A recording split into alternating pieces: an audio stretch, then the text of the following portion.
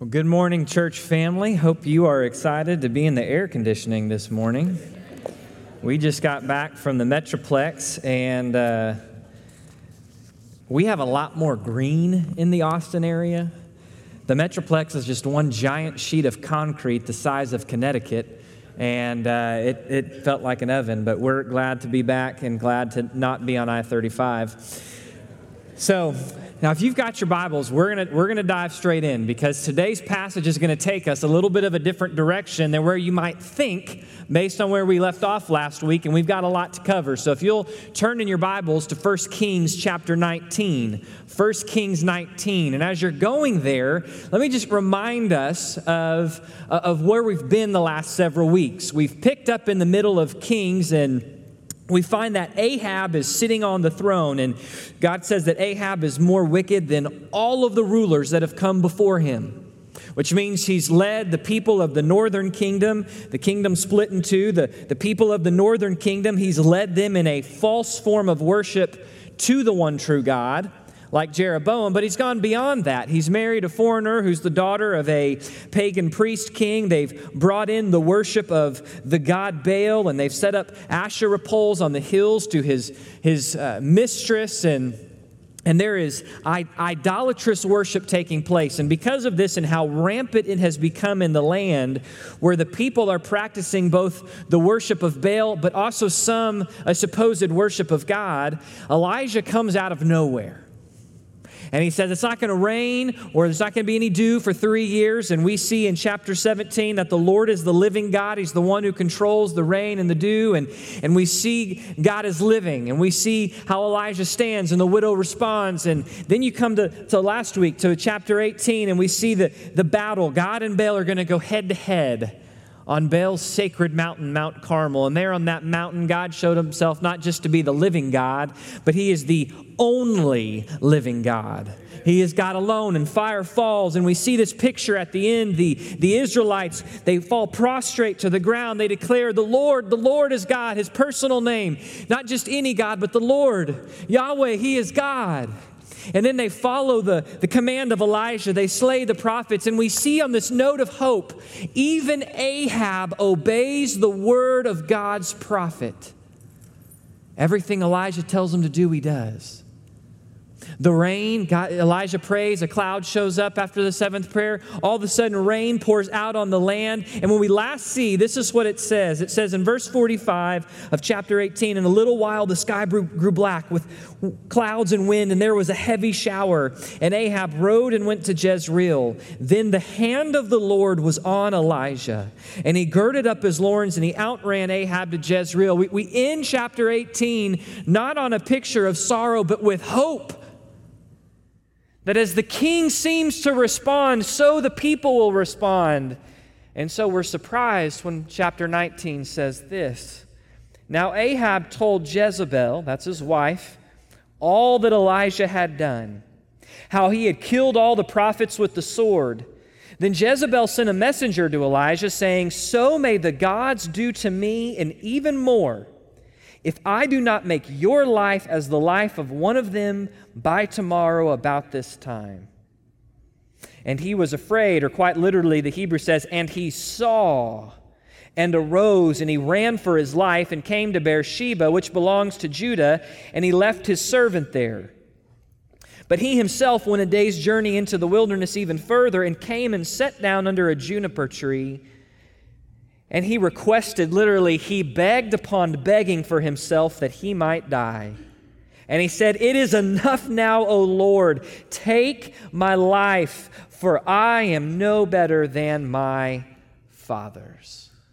And so he lay down and he slept under the juniper tree. All of a sudden, you would expect, based on how last week ended, that now we're going to hear of national revival. But instead, Ahab goes back to Jezebel. He tells Jezebel, who's far more wicked than him, everything that Elijah has done. Jezebel sends a threat to take the life of Elijah, and it says Elijah gets up and he leaves. Now, based on how you want to go from here, we've got to be really careful, church family. We have got to be careful that we don't let how we read the words and our experience and our thoughts, that we don't read that into the text. We need to pay attention to what it says and what it doesn't say. Because if we're not careful, you can go down this passage and come out with a conclusion and miss what's really going on. So it says that there's this threat. Jezebel makes this threat, and it says, your Bible likely says like mine, and he was, Elijah, afraid. And that's because the word for fear in the Hebrew is very close in spelling to the word for see. And there's a strong case that in the Hebrew, it's really kind of a mixture that Elijah sees something, and what he sees disturbs him. Well, what is Elijah seeing? Because imagine, here's Elijah. All we've known of Elijah, every point up until now, we've seen Elijah. Anything God tells him to do, he does it. He goes out to the wilderness and lives off food that ravens bring him. He goes into the heart of the enemy, into the middle of the kingdom where Jezebel comes from, and he lives with a widow. He sees God's provision. He goes, he confronts Ahab, fire. He does everything. So this is a strange response for him to just all of a sudden become afraid. And notice, it can't be that he's afraid to die because he flees and asks God to kill him. What is going on? What is it that he sees? Well, we'll see this towards the end of the chapter, but we'll go ahead and look at it now. Towards the end of the chapter, he's going to tell God, the people seek to take away my life. What is it that Elijah sees? Elijah sees, after fire falling, after the Israelites bowing down, after there seeming to be this point of revival, after years of faithful and lonely and hard ministry, what he sees is when Jezebel gives that word to Ahab, so the king goes, so the people go. And we know from the rest of the book of Kings, there is no national revival in the northern kingdom. In fact, the southern kingdom will have some good kings and there will be revivals. Never in the northern kingdom is there revival. Those Israelites falling there at Carmel gave at best impassioned lip service. Elijah sees this and he gets up and he leaves. He goes to Beersheba, which is the southernmost city in the southern kingdom. He leaves his servant there. It would take him 3 days to get from where he was to Beersheba. He leaves his servant there, goes another day. Now we're 4 days on the run. He gets alone and he says, Lord, discouraged, weary, exhausted, depleted, Lord, take my life because I am no better than my fathers, meaning I'm not any more successful than my fathers, the prophets, were. Or you can take it a different way. My fathers who are dead, they're with you. I'm as successful as they are right now, meaning I am worthless, Lord. I have stood in your servants. I have called the people. I have presented them your word, and nothing has happened. It seems as if, God, you have lost and I have failed. What do you do when you're following the Lord, when you're hopeful and prayerful, when you're standing strong for revival, when you're honoring the Lord? What do you do when it seems as if God is lost and you have failed? This isn't that crazy to think of. Many of you will remember the ways churches were filled to the brim after 9/11. And you can go back and read articles from that time. I remember it well. There was true hope that maybe, just maybe, out of this tragedy of 9/11, there would be a third great awakening of revival in the United States of America. Oh, did that not happen? There's times you've responded, and maybe you've heard these sermons, and as you've seen Elijah, and you've decided, I'm going to stand firm, I'm going to stand zealously for the Lord's name. I'm going to pour my life out in ministry into these children, into these youth, into these students, into these young adults. I'm going to pour my life out, and then I'm going to watch on Instagram and TikTok and social media as they reject and deconstruct everything I poured into them. What do you do? This is what Elijah is facing. He is at the end. He is exhausted. He is discouraged. It has been years long of a battle. He has stood, and he sees that for all the standing, for all the fire of God falling, nothing is changing. But in the midst of his weariness, we see God's comfort. He lay down and slept under a juniper tree, and behold, out of nowhere there was an angel touching him. And the angel said to Elijah, "Arise, eat." Then Elijah looked, and behold, there was at his head a bread cake baked on hot stones and a jar of water. So he ate and he drank and he lay down again. Then the angel of the Lord came again a second time and touched him and said, "Arise, eat, because the journey is too great for you." So Elijah arose and ate and drank, and he went in the strength of that food 40 days and 40 nights to Horeb, the mountain of God. Here's the first picture of God's comfort. All of a sudden, Elijah there laying, hoping that in the midst of the heat and the desert sun, that he will just die, that the Lord will take him home. How surprising when all of a sudden one of the Lord's angelic, powerful, glorious messengers doesn't just show up, but this is one of the only, if not the only, I wasn't able to verify that this week, but it is one of the only times you ever see an angel physically touch another person. It speaks of an intimacy and a personalness. And what does God provide for Elijah? God doesn't rebuke Elijah. God doesn't correct Elijah. God doesn't call Elijah out. Instead, what does he do for the weary and tired and worn out? He gives him food, water, and a nap. And then he wakes him up and gives him more food and water. And the angel says, "You're going to need this strength because you have a 40-day journey in front of you to Horeb, the mountain of God." Now, you probably know Horeb by another name, Sinai. Sinai, that place where Moses was shepherding the flock of his father-in-law, and he saw a bush that was burning but not being consumed by the fire, and he went aside, and out of the bush God cried out and said, "You're on holy ground, take off your shoes," and there God revealed his personal name, "I am who I am." There at Sinai is where Moses brings the people of Israel, and they worship God as they've been delivered out of Egypt. And there at Sinai, God descends in the cloud and the pillar of fire and gives the law. There, God declares not just his personal name, but a statement of his character, that the Lord your God is gracious and loving kind and full of compassion, forgiving iniquity, but carrying out justice on those who don't repent. He declares his character, his uniqueness, and who he is. There on Sinai is the cave, the cleft, where God hides Moses and allows his glory to pass by. There at Sinai, the covenant relationship with God's people is made. It's here that Elijah must go. And it says, and he came not just to a cave, but to the cave. Very likely the place that Moses was hid by God, far from fleeing from God's presence. Where is Elijah going? He is going to the mountain that is representative. We've gone from the mountain of Baal to the mountain of God. The mountain where God reveals who he is, the mountain where God shows his character, the mountain where God demonstrates his glory, the mountain that would remind Elijah of everything that is tied to being in a covenant relationship of God. Far from running from God, he is pursuing God. And he goes to the mountain, to the cave, and the word of the Lord came to him, and he said to him, "What are you doing here, Elijah?" And again, here's how we got to be careful. In my nature, I want to read out, "What are you doing here, Elijah?" But do you notice it doesn't say the tone that God said it in? Just as much as you can ask, "What are you doing here, Elijah?" you can ask Elijah, "Why have you come here? What's on your heart?" An invitation. And Elijah's honest, and he says, "I have been very zealous for the Lord, the God of hosts. For the sons of Israel have forsaken your covenant." So they've rejected right relationship. They've torn down your altars. They've rejected right worship, and they've killed your prophets with the sword. They've rejected your messengers.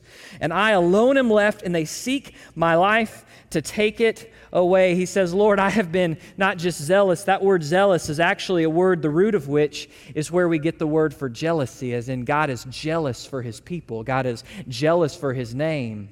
Here the term is repeated twice, adding an emphasis, meaning that Elijah says, "Lord, you know that I have proven completely and totally sold out and passionate for your name and glory. I have stood, I have done what you've asked, I have followed you, and here's the result. The result is your people, my people, they've rejected the covenant. They've rejected your worship. They've rejected your messengers, and I'm alone am left." He lays out what is both a complaint of weariness, but also a statement of indignation at the unrepentance of the people. So God said to Elijah, "Go forth and stand on the mountain before the Lord." And behold, the Lord was passing by, and a great and strong wind was rending the mountains and breaking in pieces the rocks before the Lord. But the Lord was not in the wind. And after the wind, an earthquake, but the Lord was not in the earthquake. And after the earthquake, a fire, but the Lord was not in the fire. And after the fire, a sound of a gentle blowing, or a soft whisper, a gentle quiet. And when Elijah heard it, he wrapped his face in his mantle. He went out and stood at the entrance of the cave, and behold, a voice came to him and said, "Elijah, why are you here?" Then he said, "I have been very zealous for the Lord, the God of hosts, for the sons of Israel have forsaken your covenant, torn down your altars, and killed your prophets with the sword. I alone am left. They seek my life to take it away." So here's what happens. Elijah makes it to the mountain. He's there in the cave. The word of the Lord says, "Go stand before me." And all of a sudden, pictured in your mind, it says that the Lord was passing by. So Elijah is aware the presence of God is coming near. And as God's presence comes near, it says a wind was so strong, rending, it was ripping rocks in half and grounding them into a powder, is what the language speaks of. Can you imagine the ferocity of such a wind? It's not just a casual wind chime breeze at the end of the cave.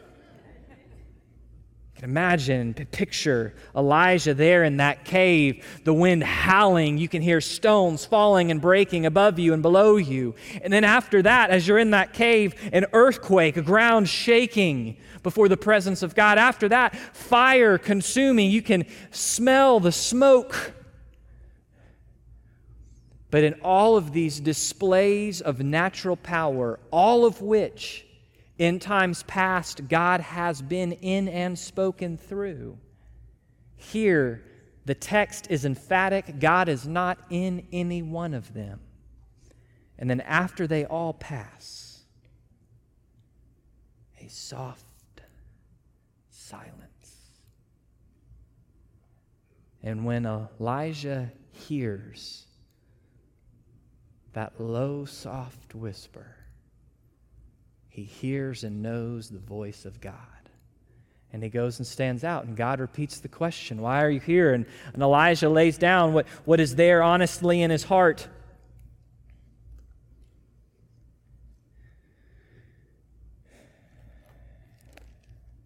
And then the Lord answers him. The Lord said, "Go. I want you to return on your way to the wilderness of Damascus. I want you to go back, but I want you to go back the long way through the wilderness." It's a 310-mile journey on foot, by the way. "And when you have arrived, you will anoint Hazael, the king of Aram, and Jehu, the son of Nimshi, you shall anoint king over Israel. And Elisha, the son of Shaphat of Abel-Meholah, you shall anoint as prophet in your place. And it shall come about that the one who escapes the sword of Hazael, Jehu shall put to death. And the one who escapes the sword of Jehu, Elisha shall put to death. Yet I will leave 7,000 in Israel, all the knees that have not bowed to Baal, and every mouth that has not kissed him." Here's what God says. He says, "I hear you, Elijah. I hear you. And here's what I want you to do. I want you to go back, and I want you to begin to set the people in place. And I'm using you to set motions in place that are ultimately going to lead to the direct death of Ahab and Jezebel and the overthrow of his regime. Not only that, you're alone. You are the last of the prophets. And you may say, well, is Elijah being exaggeratory? We know Obadiah follows God faithfully from the previous chapter. He's hid 100 prophets in caves, so here's these 7,000. Likely what Elijah is saying is he says, I'm the only one who's out in public able to do anything.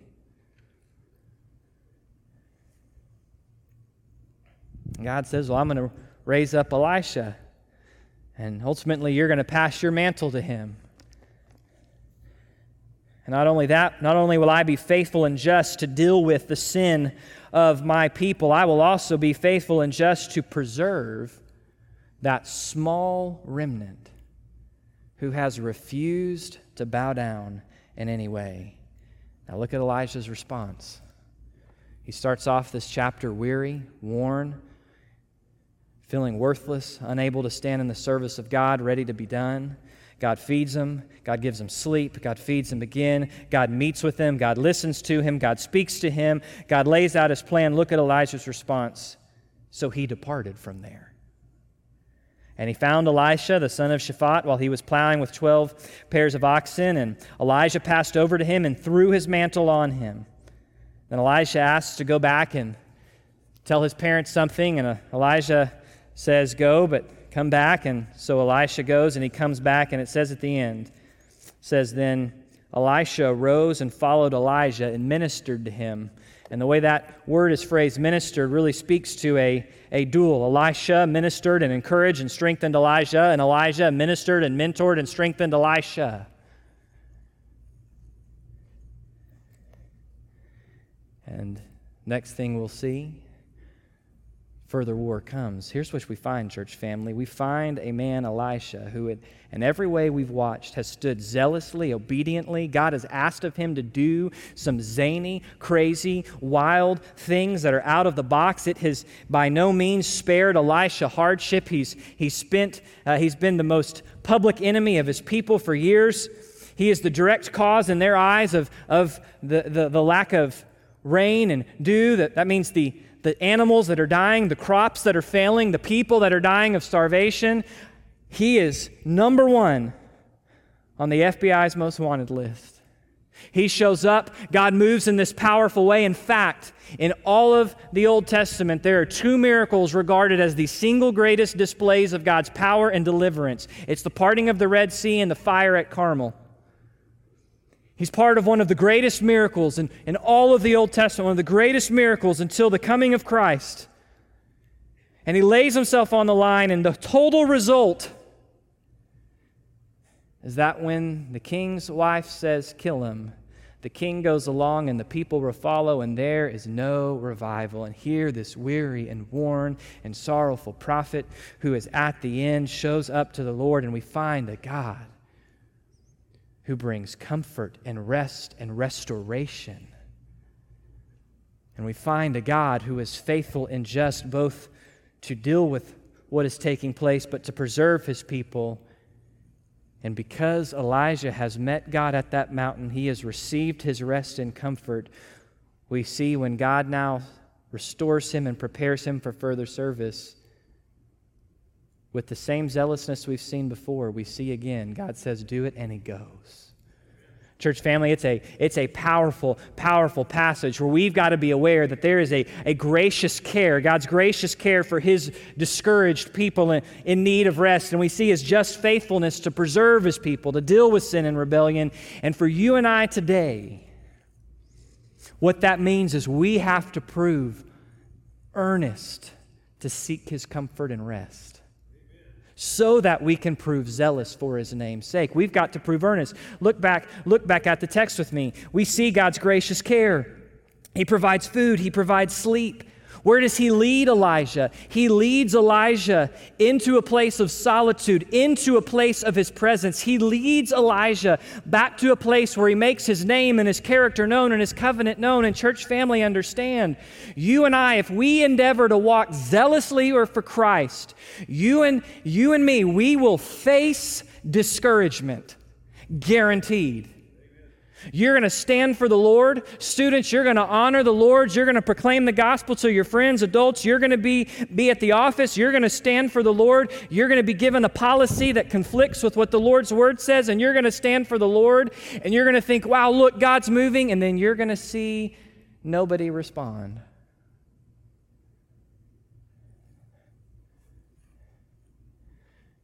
You're going to be a former youth pastor who bled and poured out life into all sorts of students, who knows that you stood faithful before the Lord, and you're going to watch as students become adults and leave and depart and do their own things. Discouragement is a reality, and what God is going to do, part of the way his care is, God will always lead us in discouragement back to himself, back to his character, loving kindness, full of compassion, forgiving, just, He will lead us back to the covenant, that place where our relationship with Him has never been about what performance or ministry we could do for Him, but has been about the fact that we are made in His image. He sent His one and only perfect Son, who lived the life we failed, who died the death we deserve, who rose again victorious, and who, by His grace and His blood, we are saved. That's where the Lord leads us back in His gracious care.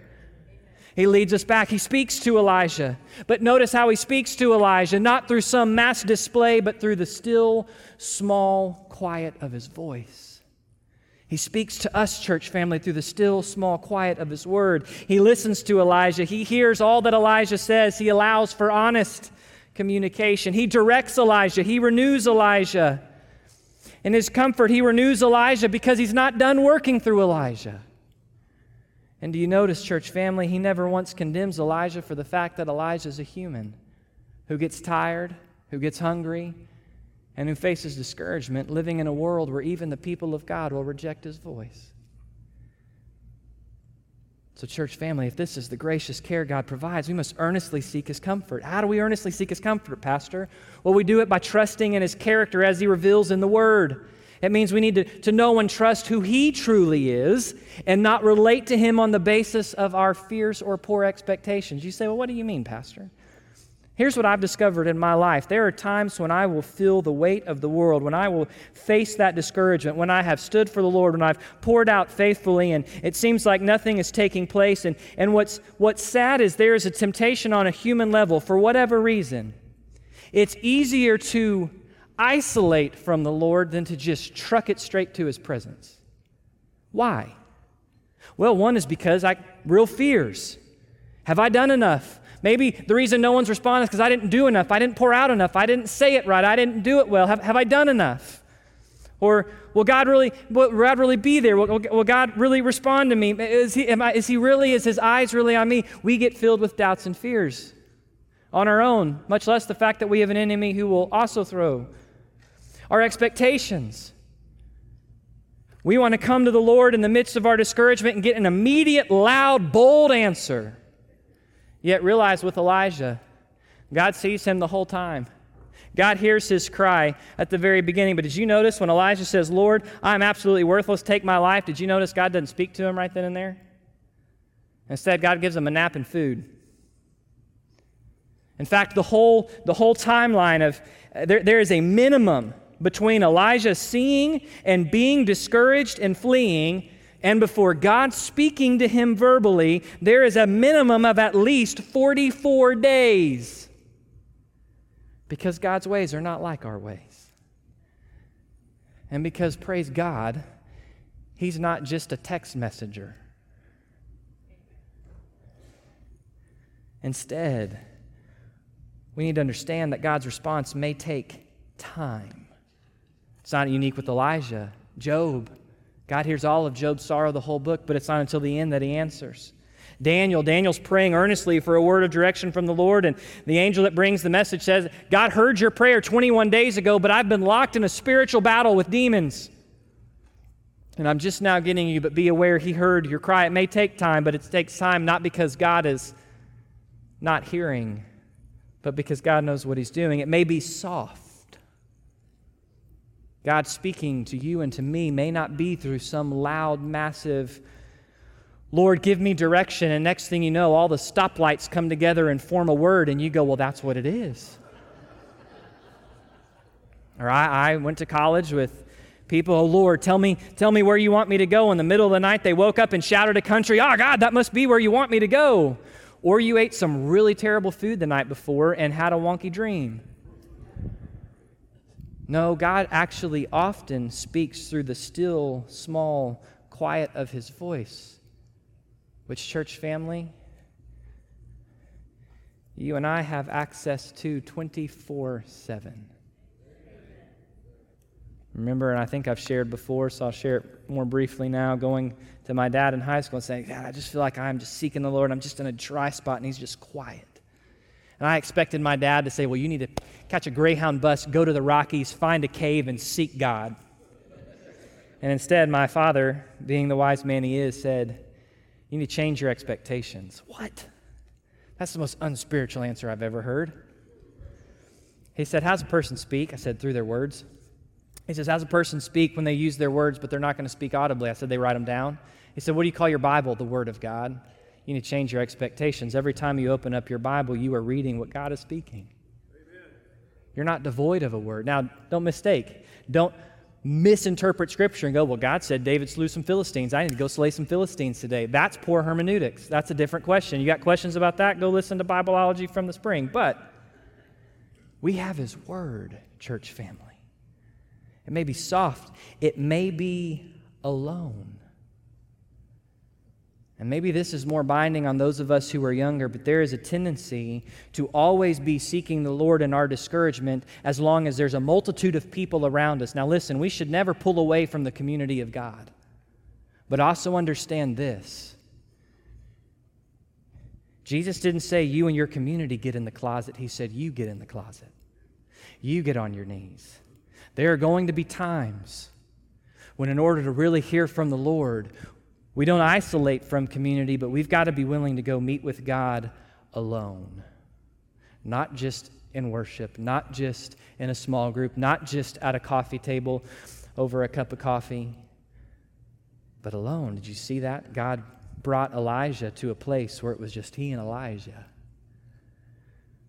We need to trust in His unfailing character and His Word. We need to be aware of our fears and expectations, but we need to embrace the rest He provides. Sometimes the rest God provides is not just some spiritual uplift. Sometimes God, literally what God would want to do to bring comfort to you and I is for us to take a nap. I didn't expect to get that today, Pastor. I can't tell you how many times my grandfather has said, Wes, sometimes the most godly thing you can do is take a nap. I can also tell you how many times he said, never make a decision when you are massively discouraged. Notice with Elijah's discouraged, but the first way that God comforts him isn't by engaging in conversation. It's to give him sleep and food, to nourish his body back to a point where he can have the conversation. And church family, we live in a day and age where all we do is go, go, go, go, go, busy, busy, busy, busy, busy. And rest is like a foreign word. We talk about it, but understand, if rest came easy for us, natural for us, it wouldn't be a command. Honor the Sabbath and keep it holy. You and I will have to make choices to rest. You and I will have to make choices to pause. Oh, did you catch that, by the way? The command to eat and drink, those were commands. Elijah had to respond to a command. He had to obey to eat and drink. God is well aware of the fact that we're humans and we have real limits and boundaries. It's why He established rest. In church family, we need to rest and we need to find His comfort so that we can actually follow Him zealously. You see, church family, God is faithful and just. He's faithful and just. He is going to deal with. He lays out to Elijah the plan. Anoint this one, anoint this one, anoint this one. And here's what's going to lay out. Israel's idolatry is not going to go unmet. Their sin has not missed the gaze of God. But God is patient. And God is allowing a time frame so that people would respond back to Him. And by the way, what that means for you and I, when you realize that God is faithful and just to deal with our sin, but He is also patient, we better pay really clear attention when He tells us something's off in our life. Amen. The patience of God is to be responded to, not abused. But not only is God faithful and just to deal with sin and rebellion, but He's going to preserve His people. Did you catch that? Elijah, there's 7,000. There is a group of people in Israel. You feel alone. There's a group of people who have not bowed down, who have not sold themselves out. They have walked faithfully with me, and I will preserve them. Just as God is faithful and just to deal with sin, He's faithful and just to preserve His people. It's why Jesus can say the gates of hell will never persevere against what? The church. The only way the church disappears from this world is if God removes it. Because it doesn't matter how bad this world gets, God is faithful and just to preserve His people. Now that doesn't mean that His people never face suffering, and that doesn't mean that we can't be killed as His people. But it does mean that God is faithful and just. It does mean that every individual who stands for God, whether you are an Elijah or an unnamed 7,000, God sees you. And He sees you seeking to be faithful, and He honors that. He takes note of that. Church family, we've got to remember that even if the revival we want to see around us does not happen today, it is not a reflection of a lack of power of the blood of Christ to save, because the blood of Christ is saving people all around this world today, in far worse situations than we find ourselves here in Pflugerville today. And by the way, if you're in this room and you say, hey, I'm discouraged, I don't have hope, but it's not because I'm zealous for the Lord, it's because I'm empty. Maybe you're watching online. I don't know that hope, Pastor. Can I just encourage you, just as God is faithful and just to deal with sin, just as He is faithful and just to preserve His people, He is faithful and just if you will respond in faith today. If you will say, Jesus, I get it. I'm a sinner. I was made for you, but to be in relationship with you, I've got to receive your salvation, and I am trusting you with all of my being. I don't even know what that looks like. I just know you are who you say you are and you did what you say you did. I ask you to save me. He is faithful and just, and today can save you and write your name in His book of life. Because His blood is just as powerful today as at Pentecost. It's not diminished or broken, even if His people are. The upholding power of His blood is not broken, even if others are falling and deconstructing and walking away. And because He's faithful and just, church family, we must prove zealous for His name. We're going to face discouragement. We seek His comfort, and as we receive and are restored by His comfort, we allow it to spur us on into greater zealousness. Elijah's zealousness is emphasized, zealous upon zealous. Every command we see given, he obeys. He's weary and broken by the things of the Lord. He's indignant at the idolatry of His people. Church family, are we broken by the things of God? Is there such a wholehearted passion for Him, for His holiness, for His glory, for His ways, for His ministry, for His heart, that when we see, whether it be in the church or in the world, but especially in the church, when we see idolatry, when we see ministry not being done, does it break our heart like it breaks His? Does it eat at us to see so many who go to church every week and hear the word of the Lord preached clearly, yet never change in life? The sad reality is many of us should be more discouraged than we are, because we're so wrapped up in our own world and our own ways that our hearts really aren't broken by the things that break God. Let's be clear, church family. Impassioned lip service is not zealous faithfulness. We can come in this room and sing, "Blessed be your name," with our hands raised, tears streaming down our face. That doesn't mean we love Jesus. Trusting who He is at His word, obeying what He calls us to be by His grace and power, that's what it looks like to love Jesus. Which means, how do we prove zealous? We obey His word. It means in times of discouragement and weariness, we must continue to obey, church family. His word, His calling. And we don't obey because we see fruit. We obey because He is God. And there will be fruit eternally, even if we don't see it here. We must obey His word, but church family, as we finish out the passage, we need to understand part of what it looks like to prove zealous for His name is recognizing it's bigger than us. Did you catch that in the passage? Elijah comes discouraged. God comforts him. Elijah's honest. God speaks to him. God brings restoration, but then God brings up this new person, Elisha. He says, Elijah, what I'm up to is bigger than you. In fact, my plan to correct it all, it's going to happen after you're gone, after I've removed you from the equation. It's going to outlast you. My ministry goes beyond you. Not only that, but I've got someone who needs you to put your mantle on. Church family, understand today, we need to prove zealous for the Lord, for His ministry, for His passion, but understanding that every aspect of it is bigger than me and bigger than you. His ministry will go on after every one of us have breathed our last breath. His ministry will go on not because of us, but in spite of us. His ministry is not about putting us up on a pedestal. We're not a part of a church for what we can get out of it, for singing the songs we want and the style we want and having the Bible studies we want. Church isn't about us. It is about the Lord, His ministry, His ways, His glory. And if we're going to be zealous for that, then church family, it does mean in realizing that we also have to pass it on. If Elijah doesn't go to Elisha, then the work that God wants to do through that vein stops and God will come up with a new plan. Church family, if we want to be a church that doesn't take ourselves out of the game, then as we prove zealous for His Word, we obey what His Word says, but it also means in realizing it's bigger than us, we have to have a heart to do whatever it takes to pass the faith, to pass the ministry on to every subsequent generation. Otherwise, we will die. God won't die. His church, capital C, won't die, but we can remove ourselves from the equation. But not if in receiving His comfort we prove zealous for His name. Oh, church family, realize God has got a work He is doing. And on the day when you feel, or we feel as a group, or maybe you feel personally discouraged because it just seems like, God, are you really moving? Or I just don't see people responding, or what's going on? Take that discouragement and find the incredible comfort of God. Hear the still, small, quiet voice as you stand there on the precipice of the mountain of God.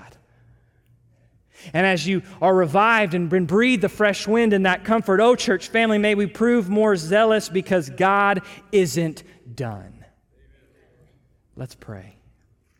Father, if we live a life that honors You, it is inevitable we will face discouragement. Not because something is broken with You, not because You have failed, not because You have lost. You haven't lost. In fact, God, not only have You not lost, You've already won. Victory is not in question. The reality is we live in a world as ambassadors of a place that we've not yet seen, but where our citizenship lies, where our hope lies, and we are living in a world that is completely and totally in rebellion against You, filled with brokenness and sorrow and hurt and pain and anger and suffering.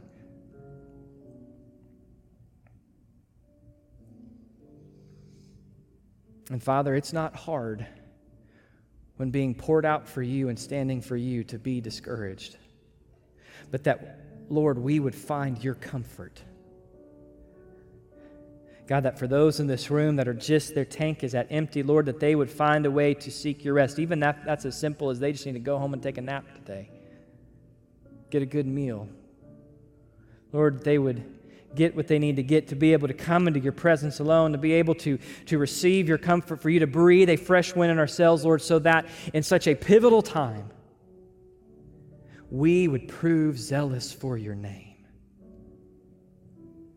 That we would hunger for Your word, we would trust Your word, we would honor Your word, that what breaks Your heart would break our hearts, Lord, and that we would pass it on. That we would be marked by discipleship, of being living, moving, breathing disciples of the living, one and only God, whom by His grace and power make disciples who make disciples. So Jesus, we look to You. May You be pleased in our response. In Your name I pray.